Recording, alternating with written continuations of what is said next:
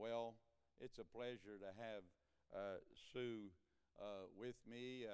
She is always there working and helping. You know how she is. I count on her. She's a perfect partner in marriage and in ministry, and I particularly like being in church with her because, she won't reprimand or rebuke or whip me in public.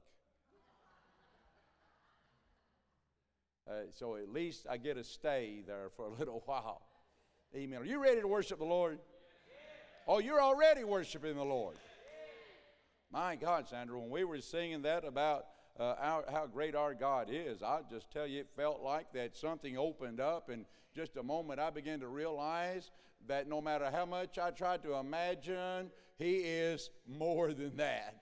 He is great. Great is our God. Hallelujah. How great is our God. You can stand with us again if you like. I have a message that the Lord has just placed within my heart. Going to be reading in the book of Isaiah, the prophet, and just trying to share God's word with you from Isaiah chapter 46 and verse 9. Something that God has just imparted and breathed into my spirit, and I'm just anxious to declare what thus says the Lord this morning. I told someone recently, I said, Brother Terry, I like to say it this way because I had an uncle, Church of God preacher up in Indiana. He used to say it, and I heard it, and I thought, that's me to a T. He said, I may not be a great preacher, but I sure feel great when I'm preaching. You know what I'm talking about, don't you, Pastor? Amen and amen. I can see Brian's eyes kind of light up there a little bit too. Amen. Thank God. Going to be looking into Isaiah 46, verse 9. Remember the former things of old, for I am God, and there is no other. I am God. I'd like you to especially note this phrase, and there is none like me. Hallelujah. I want to use for a subject this morning one word: incomparable.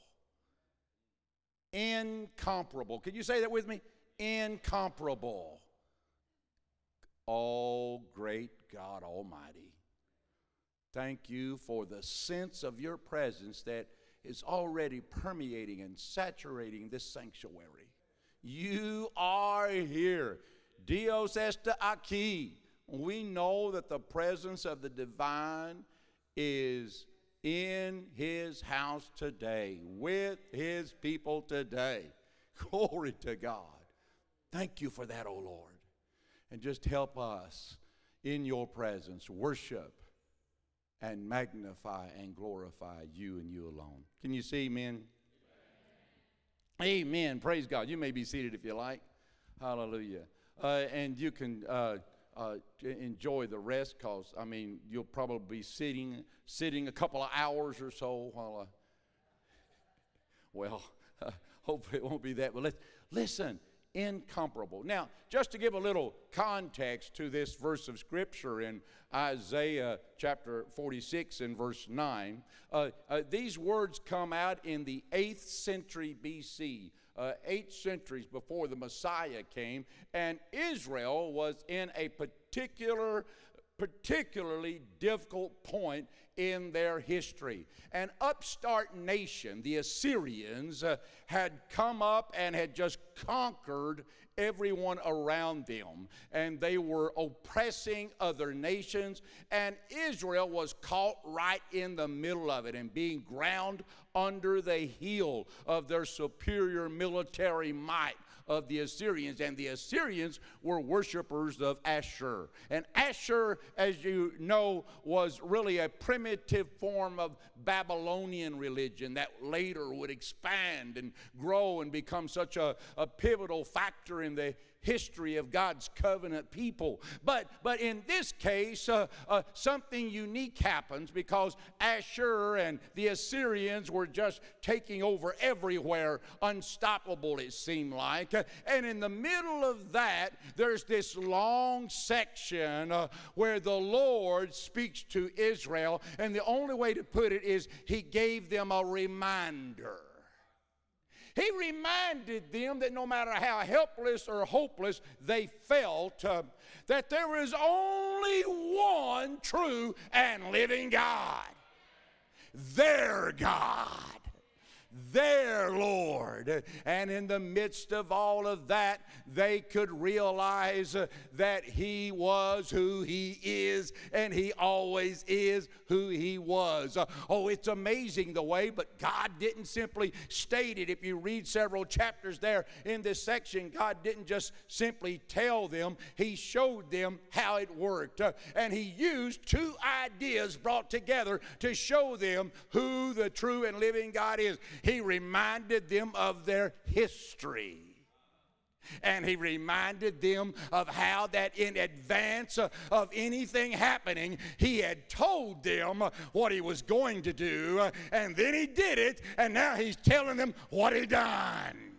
Glory to God. He took them all the way. Remember the things of old. Go all the way back to eternity. He took them back to as far as our mind can take time, and went to the creation.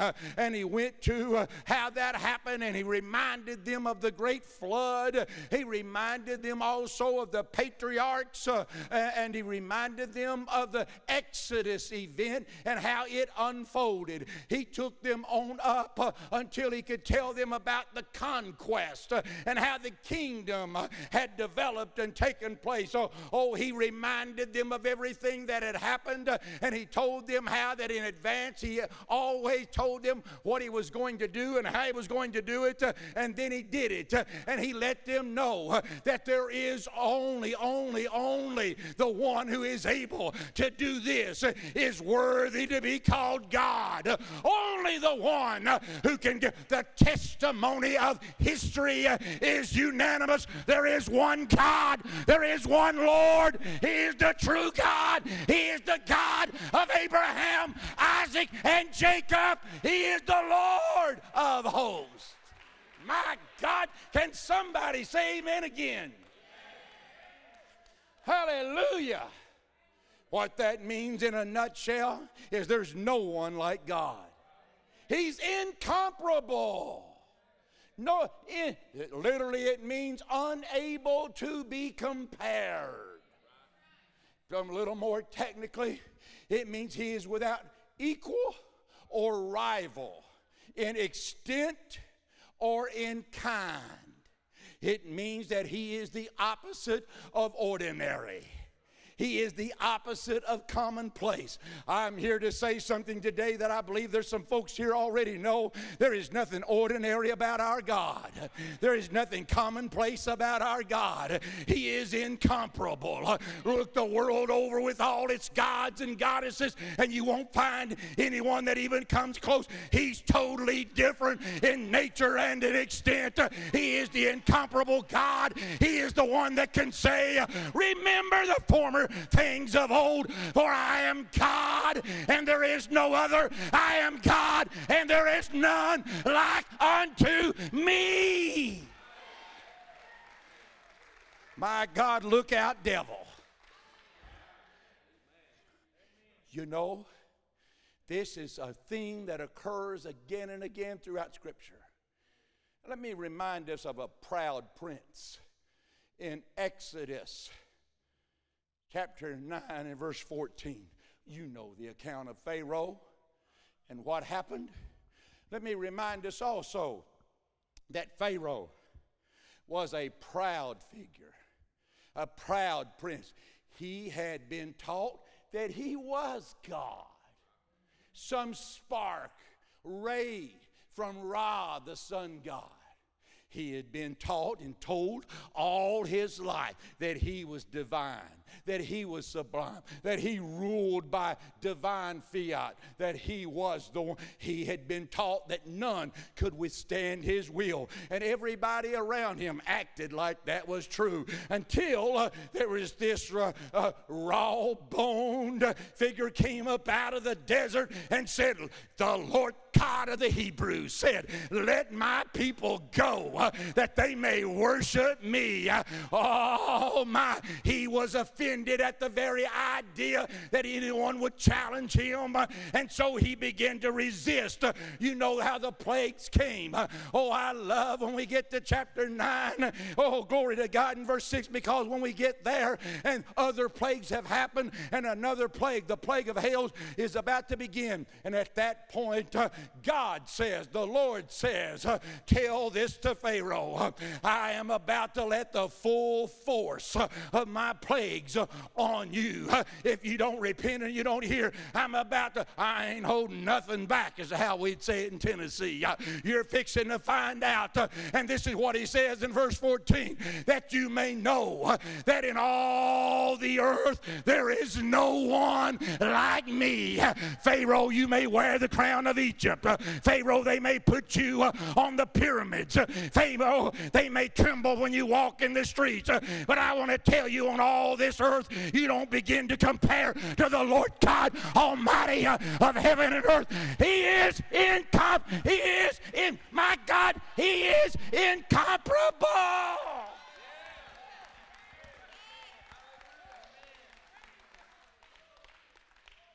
One of my favorite, I don't know why I've always liked it, one of my favorite accounts of the incomparability of God takes place in 1 Samuel chapter 5 and verses 1 through 5. It tells us about a fallen figurine. Israel had gotten ungodly. Israel had compromised their covenant. And because of that, the Lord refused to go with them into battle and give them victory. And on top of that, the Ark of the Covenant, their symbol of God's presence, their visual reminder of their covenant, was taken by the Philistines, those pagan worshipers descended from the Phoenician wanderers, seafarers, worshipers of Dagon, the fish god, the sea god. They took the ark and they made a categorical mistake, a categorical error. They made the assumption, oh, I love this one. They made the assumption that since they had captured the ark, Dagon was greater than the God of the Israelites. He was greater than Yahweh. Oh, they made the assumption that their God had conquered Israel's God, and they took the ark into Ashdod, their city, and took it into the temple of Dagon, and they laid it in the altar. They placed the ark in the altar before Dagon, as if to say, we bring you this deity, this defeated deity, and lay him before the mighty Dagon. Oh, those priests had a spell. They sang and shouted a little bit. I imagine they did a little hand clapping, and I imagine they got all excited and all enthusiastic, and it kind of got late. They shut up the place and went home. They came back next day with the intention of starting their celebration all over again, but there was a minor glitch in the plan, because Dagon, their God, was lying down flat before the God of the Israelites.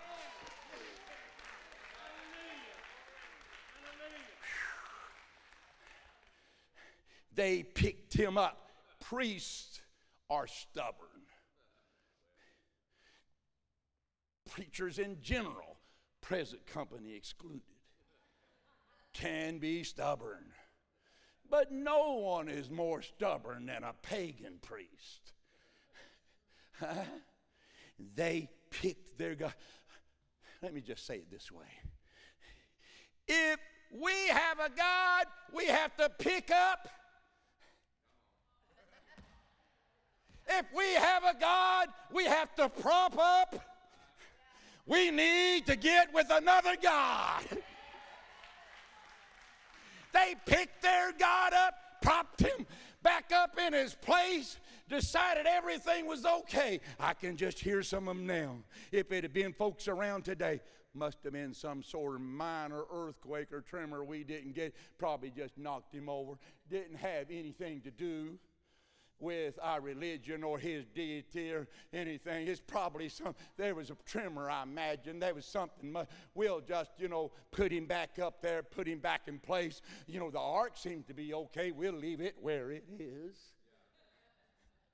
Oh, glory. Can somebody say amen? They came back in the next morning, switched on the light, so to speak, and when they walked in, they found out that indeed things were different. They weren't like they were before. Well, part of it was Dagon was lying face down before Yahweh, but that wasn't all. His head was chopped off. His hands were chopped off. My God, in that day, the Philistines learned a lesson. There's nobody like God. There's nobody like God. There's nobody like God. There is only one true and living God. I don't want a little G God. I want the big G God. I don't want an idol that's broken and busted on the floor. I want the God of heaven and of earth. Can somebody give me a shout right now? Ah! Yup, up. Hallelujah. Our God is incomparable. Oh, let me hurry and give you another example. There's so many I can't cover them, but I want to get a couple. A devout dedication. This time we move over to 2 Chronicles and go to chapter 6. And I'm going to hone in on verse 14. But before I do, I want to tell you that when I was a young preacher, I preached a lot on chapter 7, verse 1. And I still like it. You see, chapter 6 is where they got the temple ready. And Solomon goes in to pray. And he stretches forth his hands toward God. And verse 14 is where he begins the prayer. But the last verse of chapter 6, the prayer ends. And chapter 7, verse 1 opens with God saying amen. Did you ever pray and somebody says amen? Well, God says amen.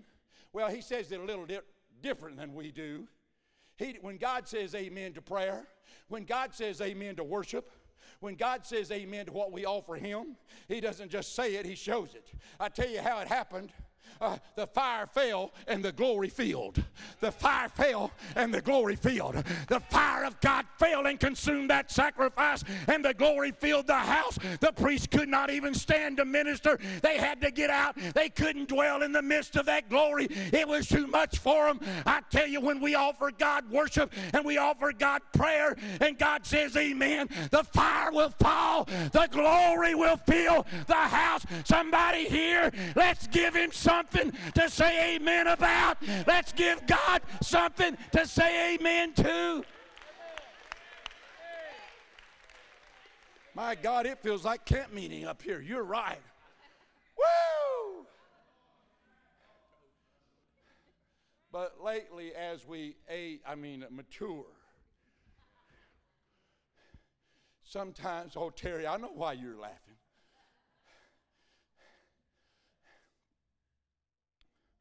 We begin to see further insights. And now I begin to realize why that prayer could end the way it did. It's because in the very first verse, the very first words, when Solomon began to pray, he stretched forth out his hands and he said, "O Lord God of Israel, there is no one in heaven or earth like you." My God, he started out with incomparable. He started out with incomparable, unique, unable to be. He started out, the God I'm praying to, he's not lined up in somebody's pantheon somewhere. He is the one and the only one. You go through, my God, he told Pharaoh, no one in earth, but now he says no one in heaven or earth. There's no angel, there's no principality, there's no human, there's no demon, there's no one like God.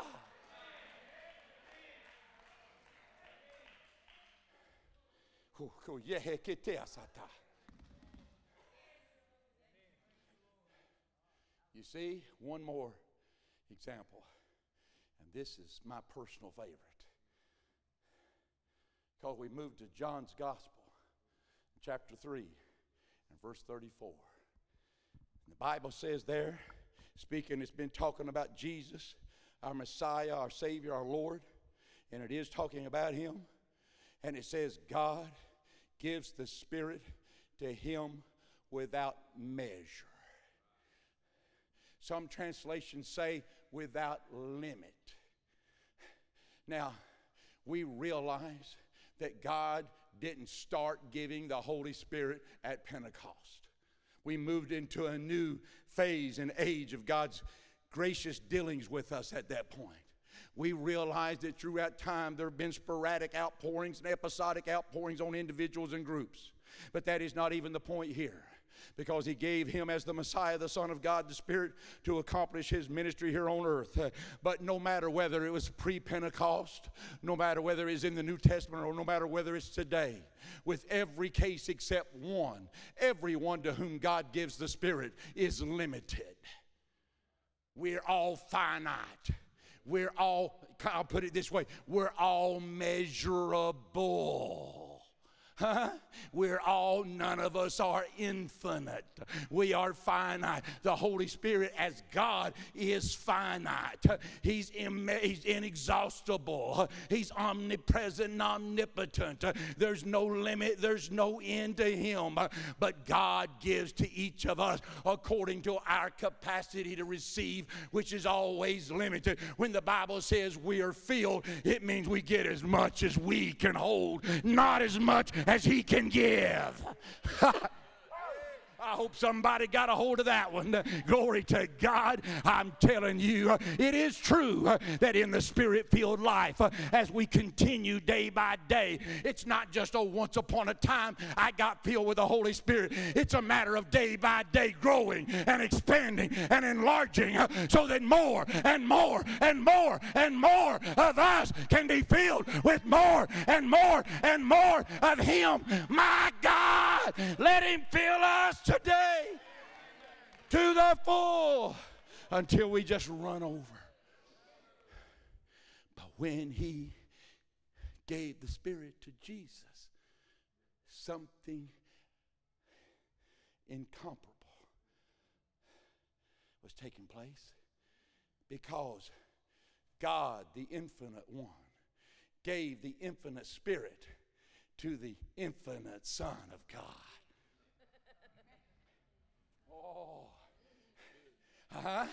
Are you with me here? Something happened incomparable. Something happened. The reception of the Holy Spirit was not dictated by limitations, because there was no end and is no end to the inexhaustibleness of Jesus Christ, or the inexhaustibleness of the Holy Spirit. So God gave the Holy Spirit to him without measure. I'm going somewhere with this, but let's just go right here. One thing that shows us is how incomparable Jesus is. Oh, it took me a while to get there, but I'm where I want to be. I'm here to preach Jesus.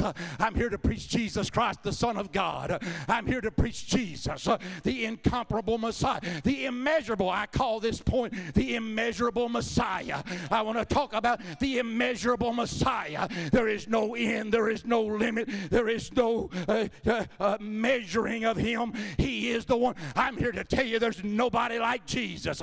I'm here to tell you he's incomparable. I'm here to tell you there's no religious founder or leader or thinker or speaker or writer or philosopher that's even in the same category or class. There's only one like Jesus. There's only one like Jesus. He's incomparable. My God, somebody knows what I mean. Just worship your Lord and your Savior.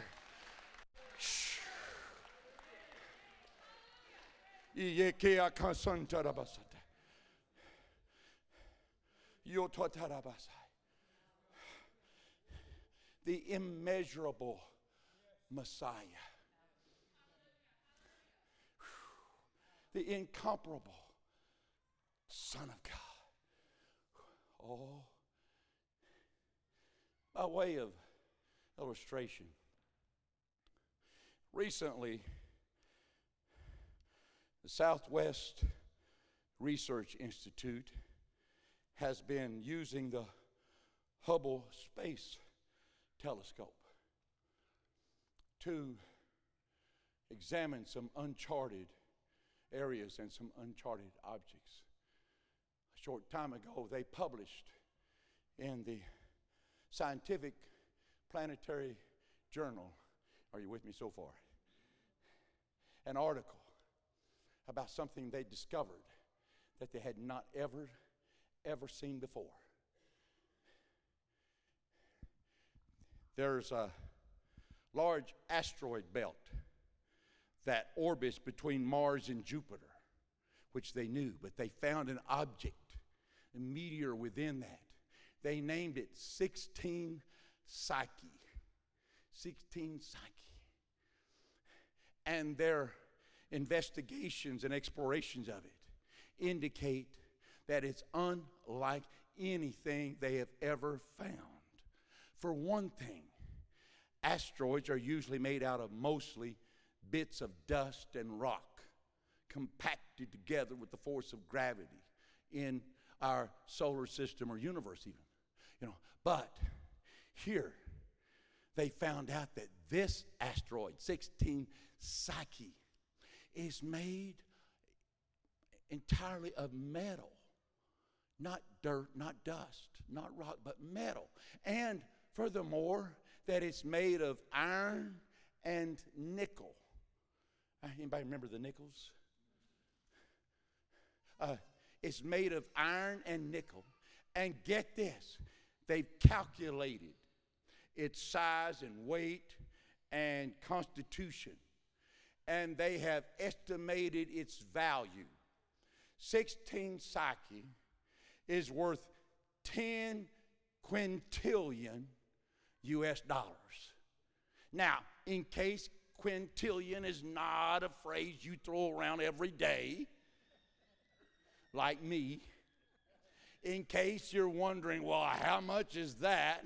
Like a quintillion, 10 quintillion is a 10 followed by 18 zeros. It makes millions and billions and all of that look like pocket change. In fact, when the scientists were trying in their little journal to help the rest of us normal, ordinary folks, non-scientific folks, understand how much it was worth, they put it this way. They said that asteroid, that meteor, is so extraordinary because its value exceeds the total economic worth of the combined resources and economy of the entire planet Earth. That little rock is worth more money than all we got. Now, you know how scientists are. So they realize that the universe is a big place. So they start saying things in that little journal. 16 Psyche appears to be unique.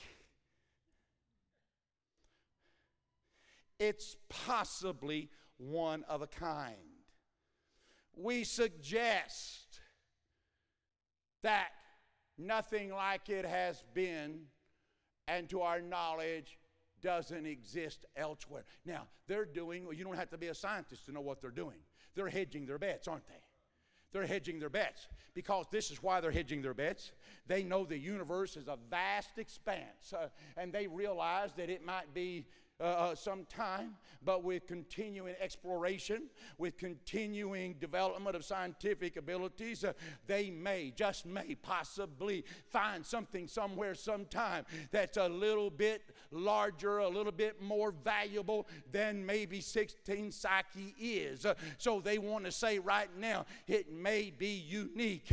It may be, if you will, incomparable. But there's a possibility that somebody else may find something better or bigger or more valuable at some point in time. And you know what? I'll give them that. It may be that somewhere in all of this expanse of universe, there is another meteor, another asteroid belt that has one that has a greater value. But today I am not going to play it safe, and I am not going to hedge my bet, and I'm not going to suggest anything. I'm going to declare, thus saith the Lord. I'm going to say, for I am God, and there is no no other. I am God, and there is no one like me. I'm going to say that the God that created all this, you can search wherever you want to. You can go wherever you like. You're not going to find another God like this, because He is God. He is incomparable. The Assyrians couldn't do anything with Him. The Babylonians couldn't do anything with Him. Nobody the devil can't do anything with Him. He is God. I'm here to say that He is God, the incomparable one. There is no one like unto Him. Today we have the privilege of coming into this place and worshiping the incomparable God. Whoa!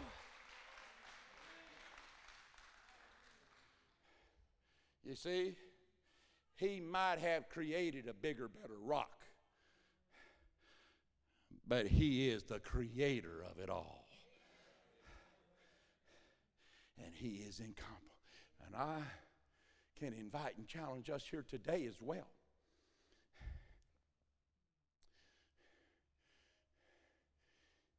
If you want to know if God's incomparable, ask Him to do something nobody else can do. Oh, I'm not talking about playing games with God. He's not jumping off the temple to put on a show for the devil. Huh? No, I'm not. But I'm talking about we got a need that nobody else can take care of. We got a prayer that nobody else can answer. Oh, glory to God. Somebody here knows exactly what I'm talking about. I want to tell you right here today, I felt the Holy Spirit in prayer before we ever came into this building today. Impart this into my spirit. There are those here today, you have a need that nobody else can meet. They would if they could, but they just fall short. They're finite, they're immeasurable. But oh, there is one here today that told me that we'd come in here and come to Him, that we would find out that He is God and there is no other. There is no one like Him. He will hear His people and do what we need.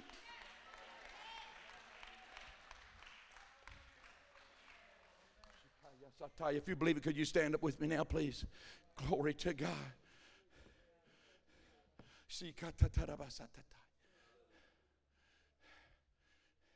As our musicians are coming,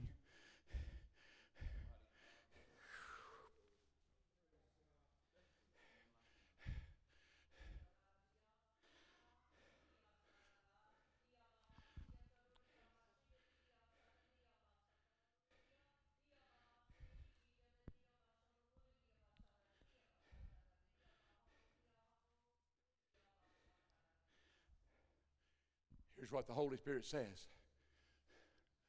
I'm speaking to my people this morning, says the Lord.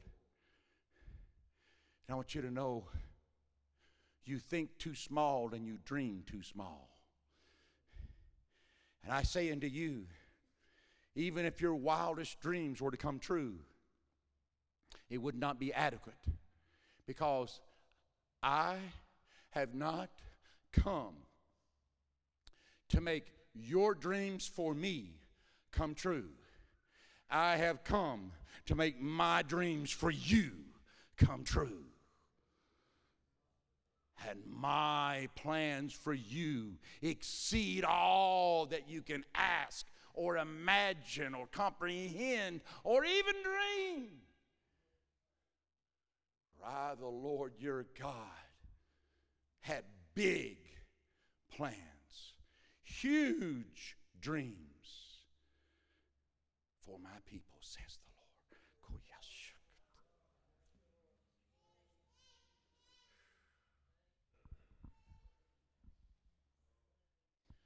Could we just worship the Holy Spirit and reverence His presence here a moment?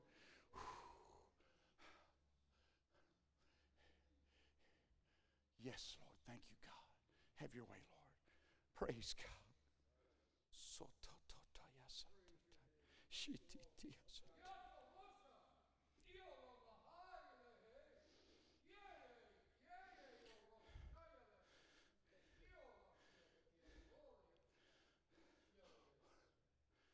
The Holy Spirit says thus, I will not speak to you in generalities. I will tell you specifically that I have placed you and I have planted you with full intents and purposes of what I will perform. For I say unto you, I have called you together according to the fullness of my wisdom and counsel.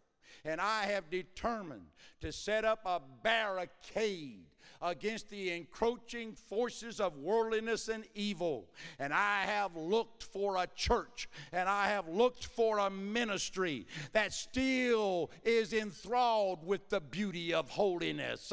And I have found you to be so, and I have chosen you to raise you up, that holiness might spread like a banner throughout the land in a time when worldliness and wickedness and iniquity is the filthy garment and cloak.